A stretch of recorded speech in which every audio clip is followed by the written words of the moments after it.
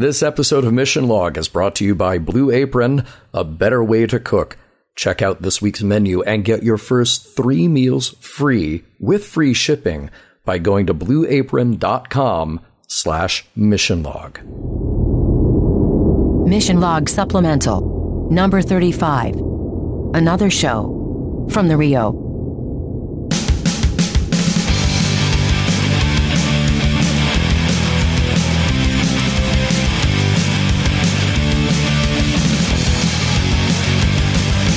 Sup, by which I mean supplemental, because we're doing that again.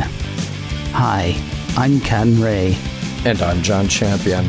We just flew in from Vegas, and boy, are our arms tired. Oh, does the fun ever start? Yeah. Except you didn't fly. No, I didn't. You mega busted. Yeah, I'm close. Yeah, it's fine. Yeah. I really thought you were going to drive. I'm really glad I didn't go straight from Vegas back to LA with you, because if I'd been like, where's your car? Mm-hmm. And you were like 400 miles from here. Right.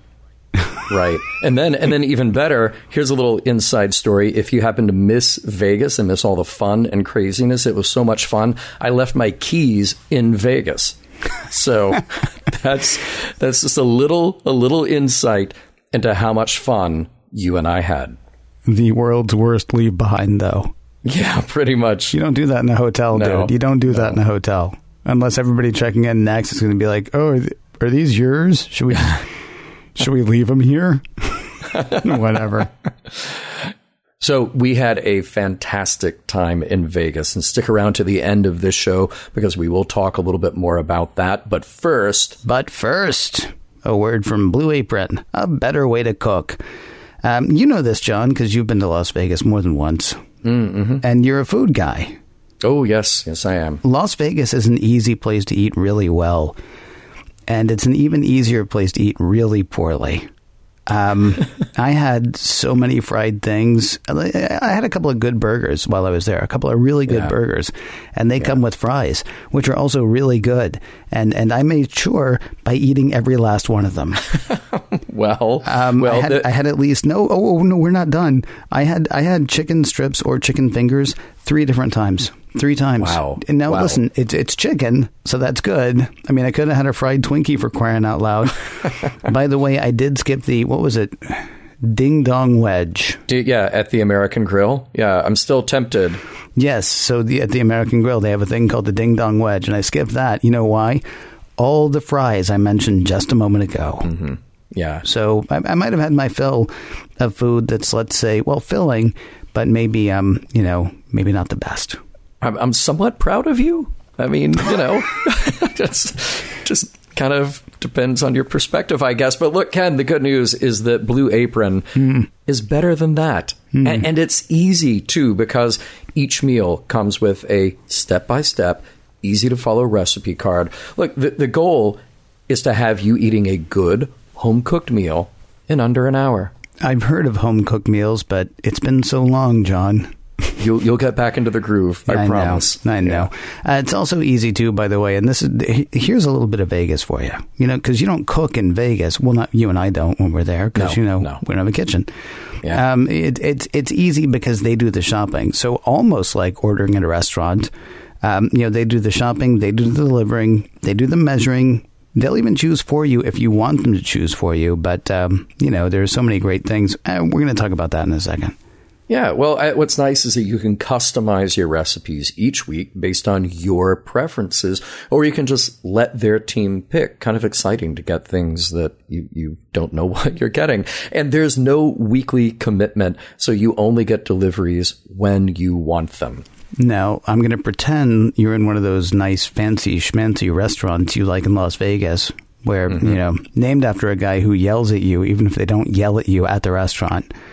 I can only hope. I'm just gonna name a few things, and these are some of the things that you might be able to choose. So tonight, sir, or today, sir, or whenever someone's listening, sir, we're talking about seared chicken and creamy pasta salad with summer squash and sweet peppers. There's also the possibility of fresh basil fettuccine with sweet corn and cubanelle pepper. Sign me up. Or we're also featuring chili butter steaks with Parmesan potatoes and spinach. I'll take it. Now, you may be wondering, how do you get all of that into your face. John, won't you please tell them? Yes, you can check out this week's menu and get your first 3 meals free with free shipping by going to blueapron.com/missionlog. You will love how good it feels and tastes to create incredible home-cooked meals with Blue Apron. So don't wait. Start today at blueapron.com/missionlog. Blue Apron, a better way to cook.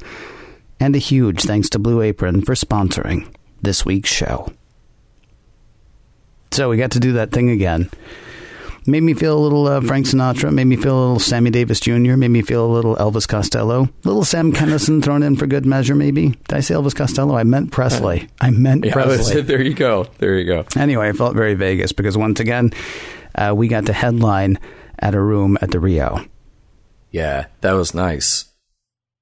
I mean, that's all you can say about it. And I think we had the best turnout that we've had in the entire time since we've been doing it. So it was very cool. Thanks right away to the people who were there. Yeah. Participated. Yeah. It probably didn't hurt that we weren't up against Frakes. Mm-hmm. Right. And we had a good time slot there because, of course, the day before there was 4 hours of Discovery talk. 4 hours. And everybody was in there for that. Yes. A lot of buzz, a lot of excitement. Yeah, that was pretty cool. And then, of course, the next day was the 30th anniversary TNG panel. So, I mean, we may have found the Goldilocks spot. We may have found the best place. We may have to circle that and say, hey, next time, how about a time when there's nothing else good going on? Because then we crush that. But enough of us talking about what we talked about. How about we let people hear what we said, and then we'll come back and say more stuff after that. Nice to see you here, Rod. Yes. We talk about you on the show from time to time. I know. It is truly an honor to meet you. Yeah. It's a pleasure, yes. It's a great Star Wars podcast you guys do. Yeah. Are we ready? Yeah. Welcome to a super supplemental episode of Mission Log, a Roddenberry Star Trek podcast, recorded live at Star Trek Las Vegas 2017 at the beautiful Rio by the beautiful Gold Coast. I'm Ken Ray. And I'm John Champion, and we welcome our very special guest, Rod Roddenberry. Each week on Mission Log, we pick apart an episode of Star Trek, looking for the morals, meanings, and messages, and figuring out if the whole thing stands the test of time. And that is not what we're doing today. It's a callback to an old joke. Yeah, like that. Good times. Star Trek The Next Generation marks not only a resurgence for Trek, but also a changing of the guard. And as we head into the 7th and final season of Next Gen, we felt like it was a good time to talk about the handoff from Gene Roddenberry and sort of the crew around the original Trek to the creatives who would carry Star Trek forward. And we do also have microphones set up, so at some point along the way, if you guys want to come up and ask questions, you're welcome to do that too. Yes. So Ken and I, as we do, figured out about an hour ago that we should make some plans about this panel and have some topics to discuss. Did I mention we're taking questions? Yeah. Now, and one of the things that I really like in discussing Star Trek is discussing the production side of Star Trek, the reality of how production affects the show and affects the stories that they get to tell. And as you just mentioned, we talked about Gene Roddenberry Star Trek versus post-Gene Roddenberry Star Trek. But I think there's an even more sort of fine dividing line. And the more I thought about it, it was one episode. So, beginning of Season 4 of Next Gen, Family. Famously, an episode that Gene hated. Well, hated the script anyway. I don't know how he felt about the show after it was made, but hated the script, hated the idea. And it was Michael Piller who pushed that script to say, look, Captain Picard has just been through hell. He's been through the absolute worst thing that we can put this character through. It's unrealistic that the next week we just go back into space adventure fun time, treating it like the anthology that it had been up until that point, and we ignore the emotional impact of what happened to our lead character. So it was Michael Piller who pushed that and said, what we need is to have a quiet, intimate episode where we get to look at the psychological impact on this character. And I think that set the stage for what comes later. Now, there were little dips into family drama. Obviously, you had Riker meeting his dad earlier. But that really is where Star Trek becomes something quite different, where you've got characters who actually have to deal with their problems from week to week, maybe over the course of several months or several years, because their actions come back or the things that happen to them come back later.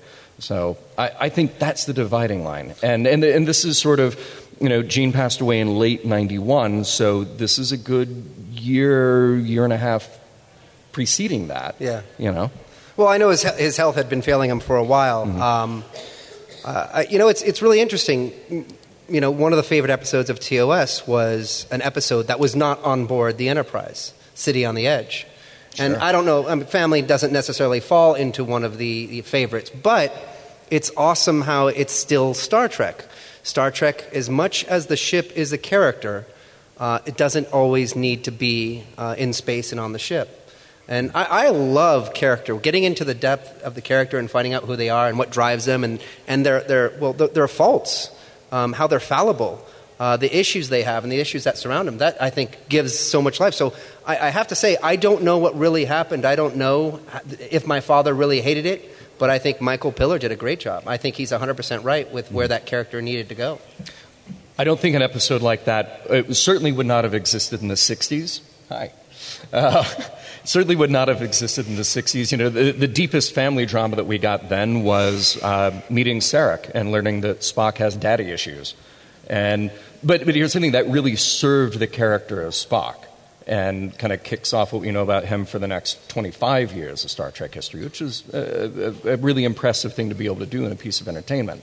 But I don't think something that intimate and that deep about a single character certainly would not have happened.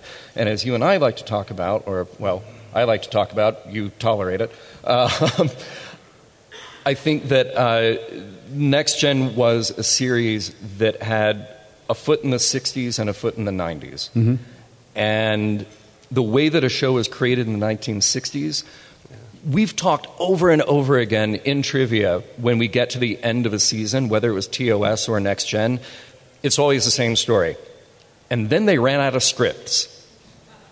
And it's amazing. That point is coming. You know that by episode 20, 22, they're starting to run out of ideas. And it's like, oh, wait, what was that spec script that we got that we kind of rejected? Can we make anything out of it? Sure, or we'll try to make something out of this.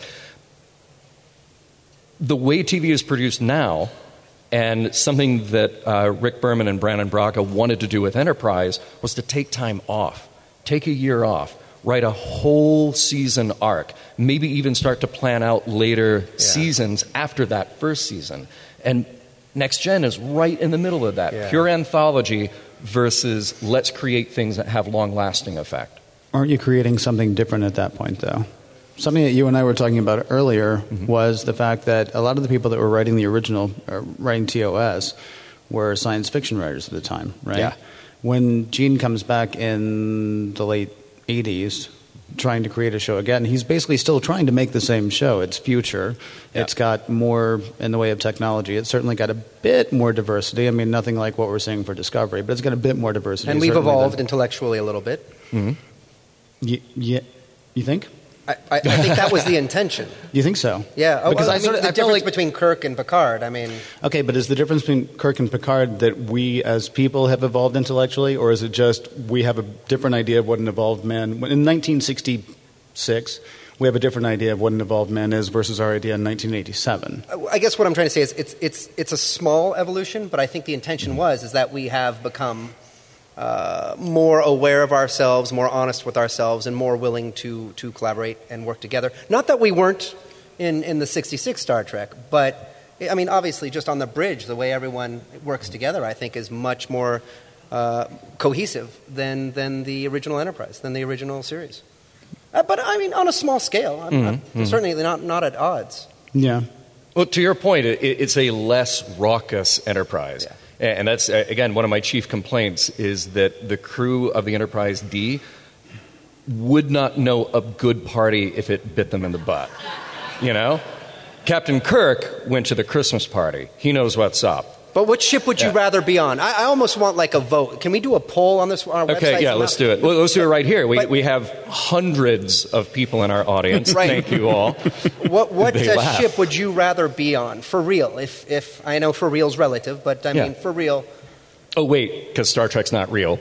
We always, we got to work that in. Okay. But if there were a ship and it was captained by a guy named James T. Kirk, okay, and he was that guy, okay, and there was the Picard.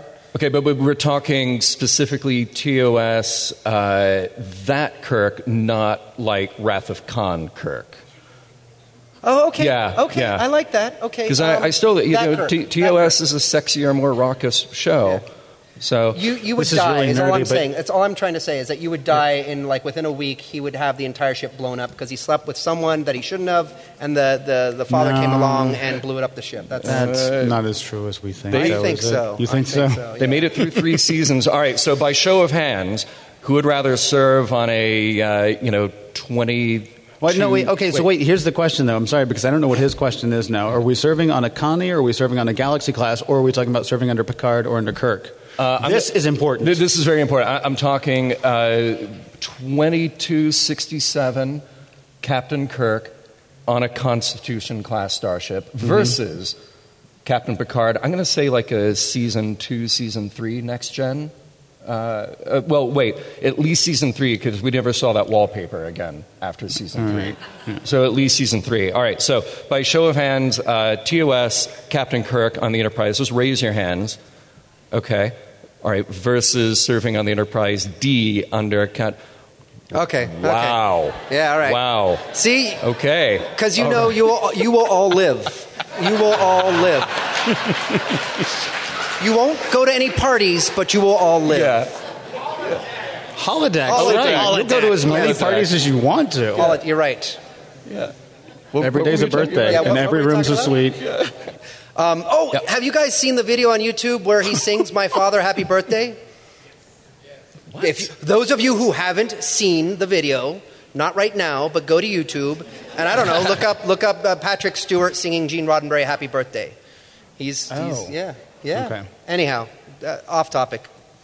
I keep forgetting we're recording a show, right? We are. Okay. We are indeed. Right. Yeah. So back to the division of one Star Trek to another. The question is what kind of, that's what we were, right. Yeah, so the question is what kind of show are you making at that point? And this is something that I talked about last year and I've talked about ever since we started Mission Log. Yeah. It's not realistic that Picard is going to go from being locutus to being fine next week. Right. And yes, I could see him having some differences in the way he deals with things and the way he moves forward. Family was a good episode. Mm-hmm. I personally, it's not one of my favorites because I don't watch it to watch a nighttime soap. I'm watching it to find out where we're going to go and how we're going to get there. And I like that we start with the premise of we're going to be okay. The line that I've used with John before, I don't remember if I've ever said it on the show or not, but basically for me, TOS and Next Gen start with, and they lived happily ever after, and then... right? We're okay. Mm-hmm. We're going to be fine. And then when people start talking about, well, there's a fight with this guy and that guy, as long as it gets settled relatively quickly, I'm okay with that because there are going to be course corrections in everything you do. So, like, if 1 week Riker and Picard are a little bit at odds, but it all comes, it's all right in the end. And whether it was Picard who was wrong and he's corrected or Riker was wrong and he's corrected, that's all going to be fine. When we start getting into, like, real fights, like, story-wise, I love Star Trek Insurrection because it felt to me like that Picard was not going to be able to serve in that Federation the way that Federation was going, or that Starfleet. What I don't like is that's the way we ended up taking Starfleet in the Federation. I would like it more if he had been this great thing that was happening in this great organization, and then we come across other things that teach us more about ourselves, as opposed to, I'm going to fight with this guy because, we're on the show every week, and it's interesting to see us fight. And, yeah, it might be interesting to see us fight. I mean, I would like to see you two fight, if that's what's going to happen. It might be interesting to see the two of us fight, but then the problem is now we're stuck on, well, how are these two people going to get along? We can't start from the premise of we're going to be okay. We're always working towards the premise, maybe one day we'll be okay, as opposed to beginning with, okay, we're going to be fine, let's see how.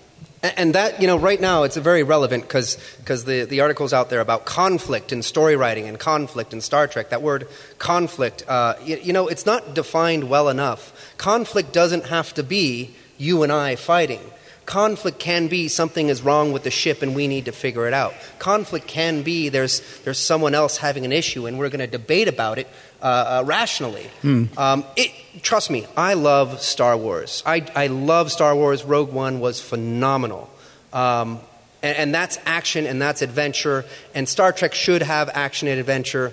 But my father's view of Star Trek, what it should be, what I think it should be from everything that I've gleaned over the years, Star Trek is about a better humanity, not perfect, a better humanity. We're still all flawed, but we're all willing to learn from our flaws. And we still have disagreements, but I am more willing to listen to your alternate point of view without just saying, you are wrong and I hate you and you're dumb.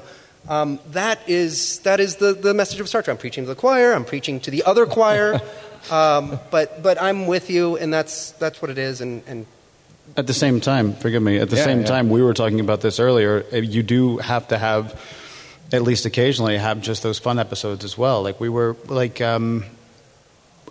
both love Star Trek II: The Wrath of Khan. Yes. Star Trek II: The Wrath of Khan is not a great episode of Star Trek. It's a fantastic movie, and it's wonderful to see those characters do that. And honestly, if you don't get Star Trek II: The Wrath of Khan, if they had as many... Star Trek II has been as ill-received as Star Trek the Motion Picture was, you might not get to Star Trek III. And what's really fascinating is you go from we're battling our biggest enemy ever to one of the key problems in Star Trek III is there was a scientist who cut corners. That's a lot of your driving action. That's what sets you up there is Mark cut corners on that, and now this whole thing is falling apart. And, of course, then they're like, well... Maybe a Klingon. Okay, we could do that too. Yeah. Got to have. And we'll bring another guy back from the dead. But right. I mean, one of the three big things in that is some guy who cut corners. It's like a morality lesson for like a summer blockbuster. Yeah, which is kind of crazy. But we don't get to that if we don't have almost an answer to. It's not really an answer to Star Wars, but we don't get to that if we don't have the big fight between Kirk and Khan in Episode 2. But the movie format is its own thing. I am much more, and I don't want to use the word forgiving. But, I did love the JJ movies, and we all have our complaints and issues with that. But they've got 2 hours to bring us in and keep us excited, and movies need to be action-packed. So the movies have always been a pass for me in the sense that, you know what, they're ships battling, and that's fine because they've got 2 hours to get me on the edge of my seat. They don't actually I have don't to be think they that. have to, but... I mean, honestly, probably only the motion... I mean, at least as far as the original cast, I think 3, 4, 5, and 6 actually all have good messages. Is 5 a good movie? I don't know about that. Right. But I mean, there's certainly a lot to say about. I'm not saying they don't have messages, but go ahead. Yeah. Right. Well, I don't think you give them a pass for that. I mean, honestly, I know a lot of people hate Into Darkness. I think Into Darkness is amazing because at the very end of it, the message of that is don't be guided by fear into living in some sort of like... And some people hate the ending to that. Yeah, I understand. Yeah. I don't blame them. Yeah. Well, it depends on which part of the ending you're talking about. Yeah. This will be next year's panel.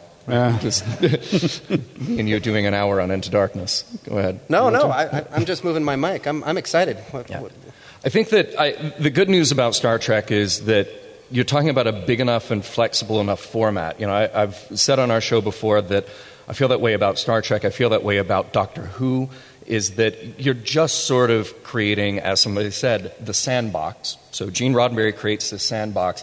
All these other people get invited to come play and make out of it what they want to do. Now, in the 60s, it was a very different thing. It was finding science fiction writers who wanted to make a statement, wanted to get something off their chest about a topical issue, whatever that might be. And you sometimes start with that premise. So let that be your last battlefield. Mm-hmm. There you go. You start with that premise. We're going to tackle this topic, but we're going to format it into this science fiction adventure. And you were talking about Private Little War, right? How you get to take this complex issue, all right, well, who is... That was happening that day. Yeah, who is providing arms to, Vietnam. Right. How will that play out? But you don't do the show about Vietnam. You do that show about a planet somewhere far off. So really that was the intention behind TOS. But, again, you get to TNG, there's an expectation about what will be at the heart of Star Trek, and they also had the benefit of running more than twice as long as TOS. So what are you going to do at that time? Yeah. Well, we have a lot more time to get to know those characters. And if we want to come back week after week, we want to come back for the characters. It was a family. I mean, it was an amazing family, and I know it was designed that way. And I was just saying this, that Star Trek was a collaboration. So many people made it what it is, whether it's TOS, TNG, etc. But I know that the comfortable, beautiful bridge, Seth MacFarlane called it a hotel lobby. It just looked so plush and comfortable. They really wanted to make it comfortable in a family and something that we can all identify with on some level. And then, of course, bring the characters out. But I do think that line where my father was less involved and no longer involved, and Michael Piller and Braga and a lot of people got to come in and sort of do the things that he would normally not let them do.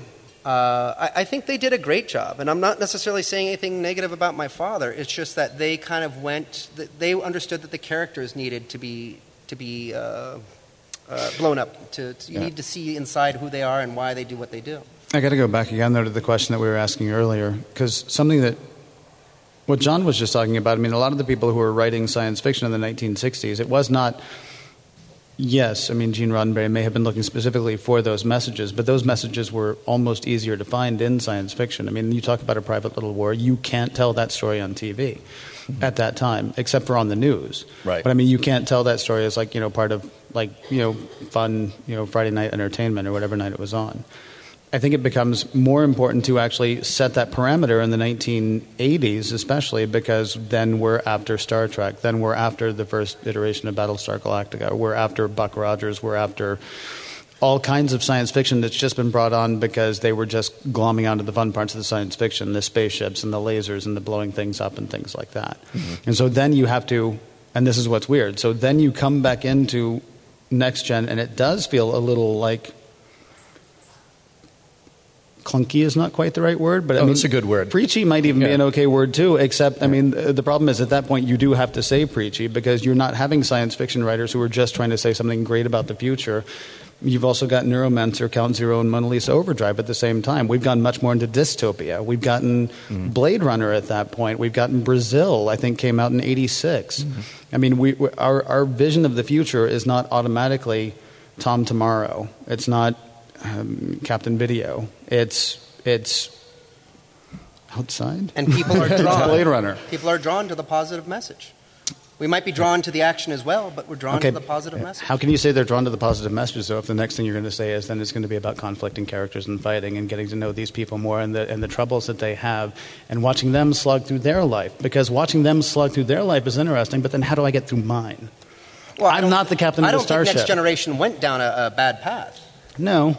I loved, even the first season I love of Next Generation, which I think you guys weren't really that fond of, but every first season needs a little work. We give some of it a pass, yeah. No, I just, the Next Generation message for me was just the fact that we can all get along, and even in those later seasons where characters were disagreeing more, I still think that the overall message of a future where we work together and meet aliens who are messed up, that's the better one. But I get to a point where I really want to identify with the characters, though. And if the characters are too perfect, they're too good, there should be something aspirational. There's always something aspirational about Star Trek. But if I can't relate at a certain point, then I'm going to tune out. And I think that with a show that goes on for 7 years like that, and then Deep Space Nine goes on for 7 years, and Voyager goes on for 7 years, the thing that would make me tune in that often isn't, okay, what's the moral of the week this week? Sure. The thing that will make me tune in is, do I relate? Do I have some sort of a bond with a character there? And am I excited to see what's going to happen next for them? Right. And if they're too perfect, then there's something that I stop relating to in that character.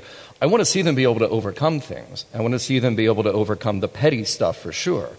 But I want to be able to learn something from that. And if it's too detached, if it's too esoteric, then... Are we too detached and too esoteric right now? Maybe. I don't know. I don't know. Well, I want to bring up my 500-pound gorilla, or whatever that expression is. Oh, you brought him with you. Chaos on the Bridge. Yes. Okay. So I'm not a huge... I admire Shatner in terms of what he's done with his career. Star Trek would not be Star Trek without him. I think I'm rubbed a little raw and the wrong way with some of his books and the documentaries that he's done. This last one, Chaos on the Bridge, I think everything that was in that documentary was true. For me, it was all just sort of one-sided. I think my father was at odds with so many of those people and probably was slamming his fist on the table and saying, "You don't know what Star Trek is if it bit you in the Cut that out. We can't. You got to cut that out. Bleep, bleep, bleep. There's our explicit tag. Yeah. But there is a whole nother side to that, and it took me, how long has it been out? 2 years? At least, to watch it, just because I don't necessarily appreciate the fact that he doesn't always take a balanced approach. He sensationalizes, and he's out there to sell discs or whatever medium we have today, digital, whatever, downloads. So it's along the same lines because it's showing not necessarily when my father departed the show, but the chaos, as he calls it, that was involved in the birth of that show and as the seasons went on. You do have to also ask, why is he bothering to make that movie? I mean, he was on Boston Legal. Is there no movie to make about that? Yeah, well, that's part of, I think, the Shatner charm. So, yeah. Uh-huh. But you and I have talked about this before, and I think that, so clearly there was chaos in the early production of that series. And Star Trek The Next Generation under Roddenberry, Justman, Gerald, Fontana is a totally different show from Star Trek under Berman, Piller, Moore, Braga, Taylor, etc. Very, very different shows. And I think sometimes for the better. Sometimes, yeah. Sometimes. I really enjoy some of the sci-fi in those episodes. Yeah. And the other thing, though, is that, I think Gene went through a transformation after the cancellation of the original series, trying to get things cooked back up again, and all these false starts, and it's not happening. But then those years doing the college lecture circuit, all of that's sort of what solidified the mythos and the legend of Star Trek, as opposed to the reality of, well, what's the type of show I want to create? Yeah. And that's what informed going into Next Gen. See, that's really interesting, because when I did, not to plug mine, but Trek Nation, you should go see it. I did interviews with lots of people involved in Star Trek, and some of the comments I got were Gene Roddenberry, after the original series, went and did these lectures, and he started to sort of believe his own myth. And I don't want to be the son of Gene Roddenberry. I don't want to come across as simply trying to defend him. He's incredibly flawed, like we all are. But on some level, I think that was true. I also think I'm kind of okay with that, because the idea that he was trying to perpetuate, the idea he was trying to get out there, was this better future. It's what we all fell in love with Star Trek for. It's what we all admire about the series, separately from what we admire about other science fiction. That goes back to what I was saying earlier, too. I mean, there was much more science fiction, and so you almost want to plot out, if you're going to have something that says, I'm trying to do good, then you almost want to go out and plant that flag as many places as you can, because there was so much other stuff that was, Alien Nation is another one, which is a great show, and I loved the movie, actually. Yeah. But, there's just thinking of all of the science fiction that you were up against at that point. So to then say to the people that you're working with, hey, you know what we're going to do? We're going to be bright. And that's not to say sunny, but we're going to be. I don't want to use words like beacon and all that stuff, but we're going to aim for something, not better television, but better ideologically, philosophically, even. Yeah. Can I ask? Sorry, who here in the room? I feel it's a loaded question, and please don't worry. I don't care. Who here just like Star Trek? Mind. I know it's weird. Who here just like Star Trek because it's good sci-fi? Who's like, what are these guys talking about? All this stuff. Okay, just because it's good sci-fi. Okay, so it can be liked because it's just good sci-fi. All right, that's good. I think that's totally fair. Absolutely. And it pleases us all the time to hear from people who say, I've loved Star Trek for all these many years, and now I get to look at it a new way. Because our focus is something different. Our focus is not the sci-fi mechanics. Our focus is what's the heart of the story. What are they trying to tell us about us? So, it's a niche that's just very specific to Mission Log. I don't want to use all of our time talking amongst ourselves. If you guys have questions, please head to that mic there. And I think there's another. There's the one, isn't there? But then can I maybe ask a question that maybe if anyone here in the audience wants to speak to, and we've briefly brought this up, is recently I've been looking at specifically Rogue One, Star Wars, and kind of Star Trek in general, and I used to very clearly in my head say, well, there's a clear difference. Star Wars is fantasy, and Star Trek is based on possible reality. When I watch Rogue One, they do have the Force, but very, very little. I'm not sure they even had it in the movie, and they didn't go that deep into it.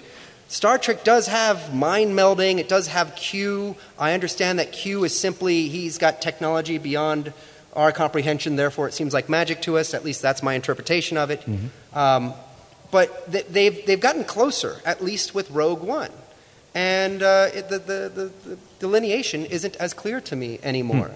Even though it's in a galaxy far, far away. A long time ago. Yeah. I've heard people say that Rogue One is one of the best World War II movies they've ever seen, though. Yeah. No, I mean, really. I mean, so that may be one of the reasons that there's not as much of the delineation there, because if you try to do Star Trek and Return of the Jedi, I don't think you're going to do that. Rogue One, oddly enough, is a very human story in a land far, far away with a really cool robot. Yeah. Yes. Oh. Hey, guys. Thanks for Mission Log.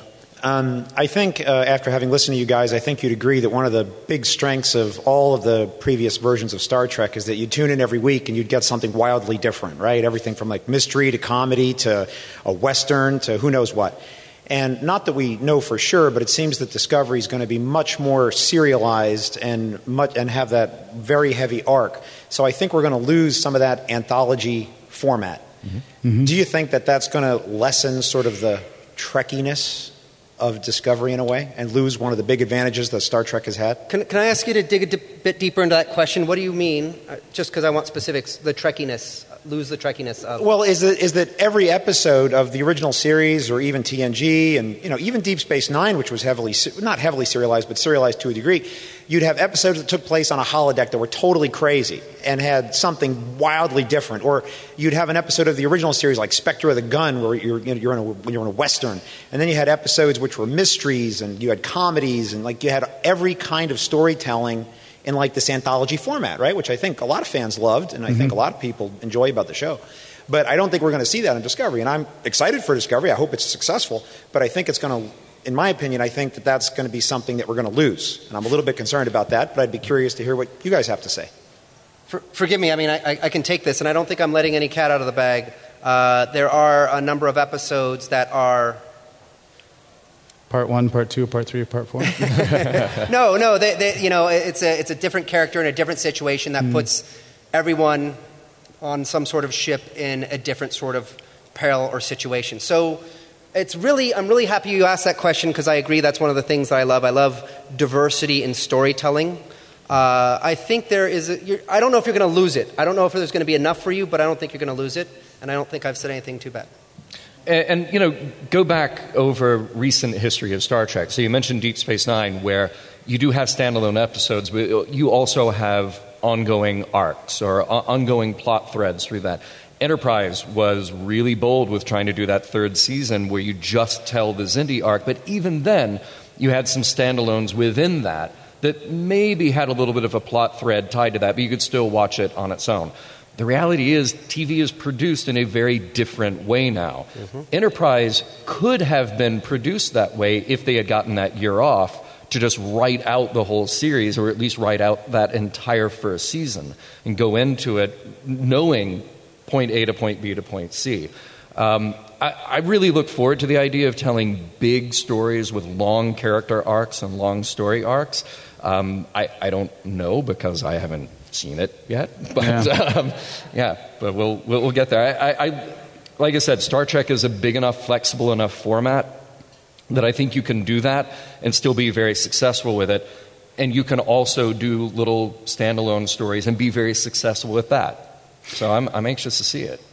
My reaction really quickly to say that television is produced in a different way today implies that you can continue to produce television in different ways, and you can go back to old ways as well. So for everybody to go, well, that's just the way television is today. Well, only because, I mean, it's television. It's not water, right? I mean, water is a certain way. Yes. Television is made by people, and so we can make it differently, especially television, because it's mostly made up. Yeah. Good.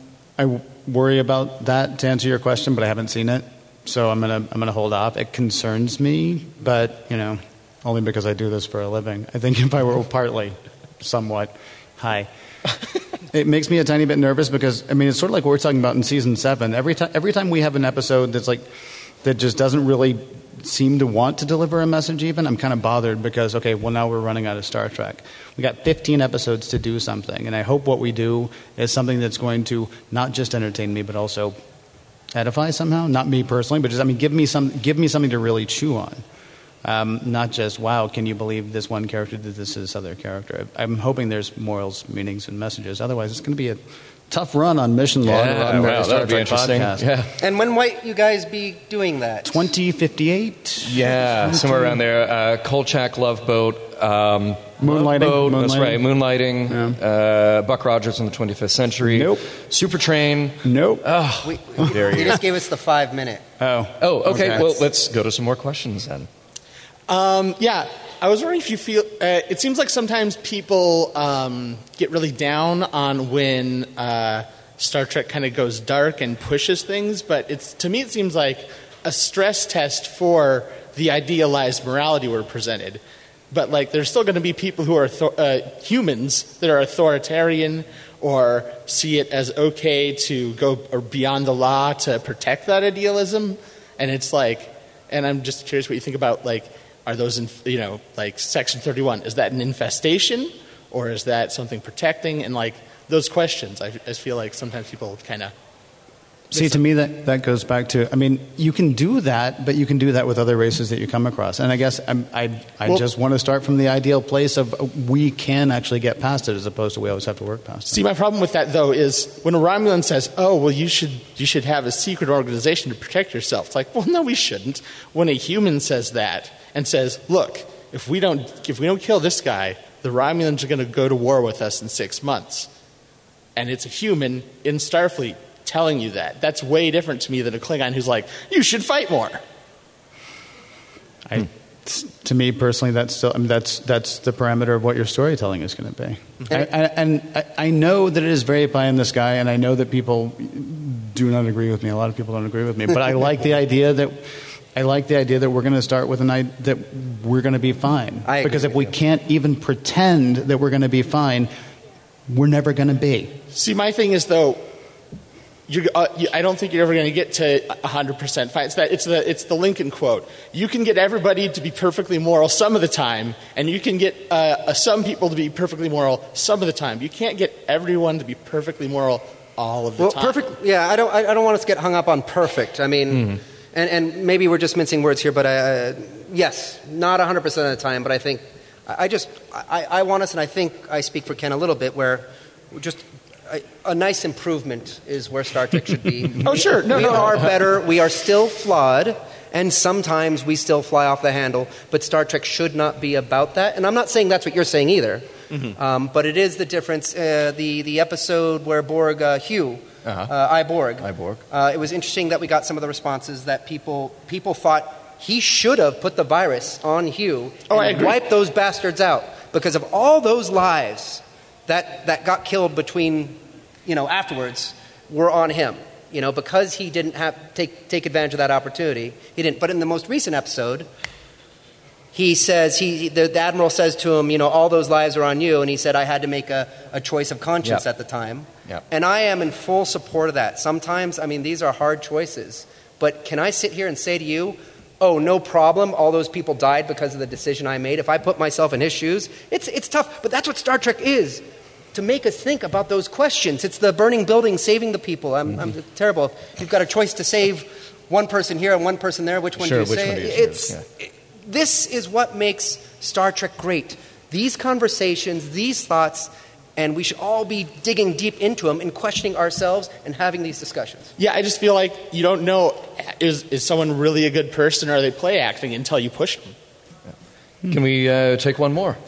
Oh, and by the way, I would just say that if you haven't listened to us, I don't know if you listen to the show, I hope you listen to the show. Star Trek VI, I think we really got into that, talking about the decision to make Kirk have this conflict in him. Is he the guy who should say, let them die? And I kind of felt like, well, that was interesting ground to explore, at least, even if it takes our hero down quite a big notch.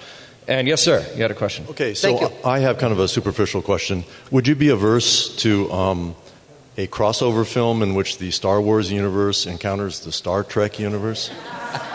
Rod? Since the lines have become more blurred in my eyes, if it's relative, if they do it smartly, is that a word? If they Sure. do it intelligently, it could be interesting. I'm not... I love the idea where I love Marvelizing. I want to Marvelize Star Trek. And I hope that's what they're going to do, where they go into the different characters, and you've got a story about Klingons and Andorians, and it's a small webisode here, and this is a TV, and this is that. I think what Marvel's doing is great. If there was a universe that was similar to I think it's a cool idea, kind of. I'm not sure I'm like gung-ho in support of it. What do you guys think? Pass. Okay. It'd have to be a time travel episode because the other one was a long time ago. In a galaxy far away. Yeah. Yes, sir. Wormhole. Okay, Bob Damworm. I'm from San Francisco, the home of Space Fleet Academy, San Francisco, as you recall. TNG is my favorite, The Next Generation. But I remember like the show you had with Mark Twain and Jack London. Very clever, very beautiful. Time Zero. Well, that was San Francisco. We're part of it.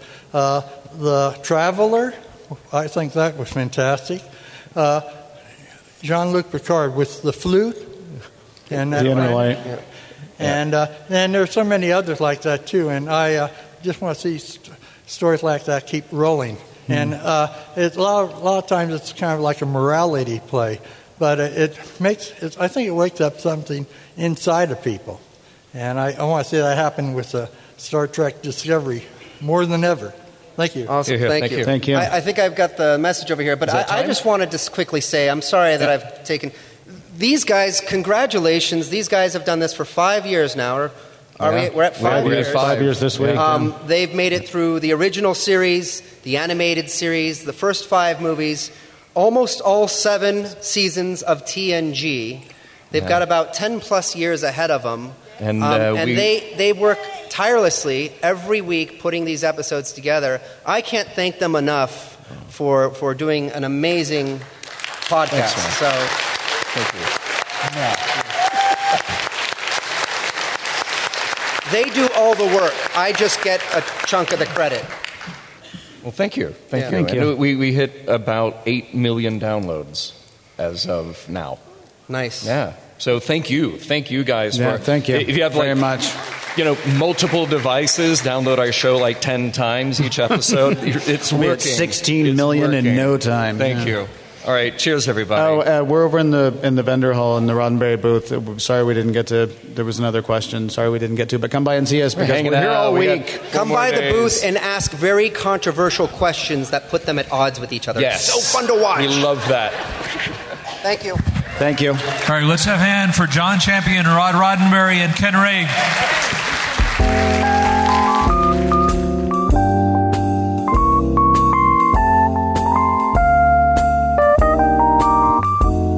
They say what happens in Vegas stays in Vegas. And to that end, I'm not going to ask you what, your favorite thing that you did in Vegas was. You better not. Because I don't know. I wasn't around you the whole time. I can't say. Name me a favorite thing that happened in Vegas, though. You know what? I spent more time this year doing crazy cosplay costumes. Yeah. And one of them for a very good reason. Our friends Dan and Bill from Trek Geeks, who everybody should check out, Trek Geeks podcast, they hooked up with the Nevada SPCA and raised money through Scants for Paws, so Scants and the number 4 Paws. And the idea is that all us guys in Scants, if somebody took a picture with us and then hashtagged it as Scants for Paws, that actually helped raise money for the SPCA. So I was really glad to do that. And also, I was part of the Vintage Trekkies photo op rocking my Star Trek 1976 look. That was good. So it was just fun. I mean, look, it's hard to break down a favorite thing because you get to see all your friends and you get to hang out at night. And that's why my voice is shot, because we're talking all day and talking all night. So it's just the professional part of it is fun and the socializing part of it is fun. What about you?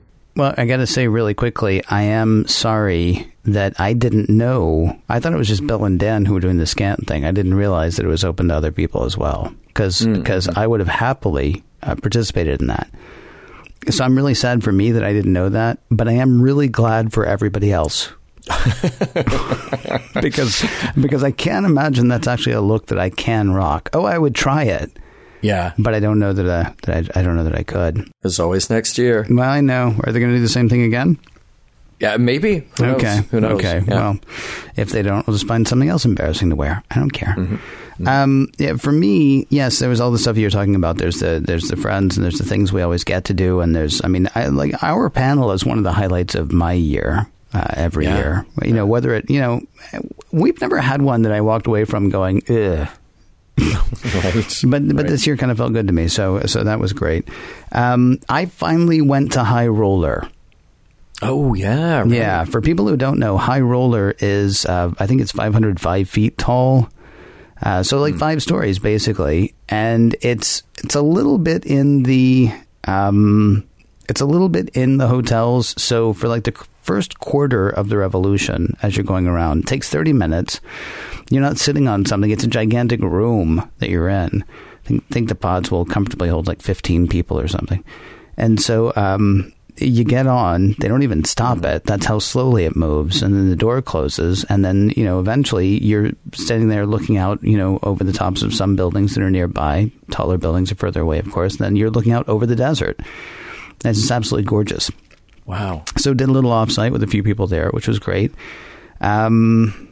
And yeah, I mean, the other thing is the same thing that it always is, like getting to meet people. There were people who came up to us and said that the reason that they were there is because they've heard us talk about it. Yeah. That's a really neat thing. And I assume, that they had a good time. I mean, they didn't come to us and go, the only reason I'm here is because of you. They came up and said that they'd heard us talk about it, and they were there and having a fantastic time. And it was great to meet them. It was great to see old friends as well. Yeah. I will say, too, one of the other highlights, and it was too short, we finally got to spend time with the other people from the Roddenberry Podcast Network. Now, not everybody could be there because, Women at Warp is 4 people. Only 2 people were able to come this year. Priority 1 is like 97 people. Yeah, huge. They got offices every country. Yeah, they're everywhere. What does Elijah say? The sun never sets on the P1 Armada, because they are seriously all around the world. But Elijah and Kenna were there. And what was really great, and then Rod was there for a very limited time, but what was great is we had like every bit of the Roddenberry Podcast Network represented. And just the energy, the ideas thrown out. I mean, it's not like it hasn't felt like an organization, but it felt like an organization that was firing on a few cylinders, maybe all cylinders. And so that was just absolutely fantastic.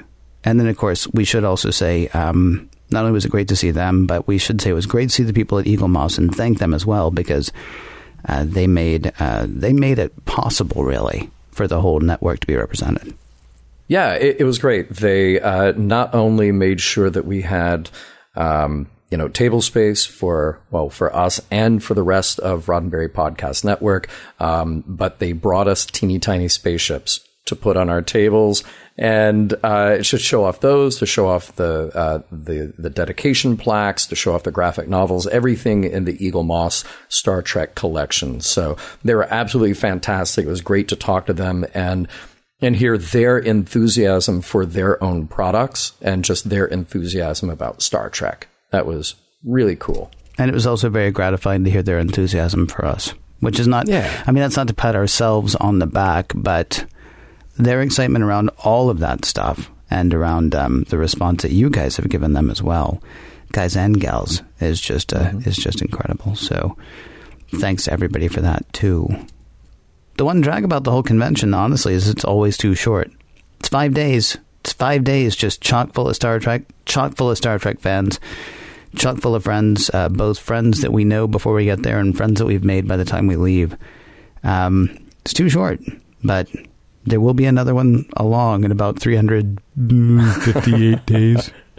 Yeah, I mean, if you guys haven't gone, go to creationent.com, and even if you can't go to the Vegas convention, try to go to one of their conventions, because I told somebody else that I was talking to at the show that you got your Comic-Cons, you got your WonderCons, you got your other cons, but there's something really special about being among that many Star Trek fans and the kind of positivity and camaraderie surrounding it is kind of remarkable. Everybody there is your friend, even if you don't know them yet.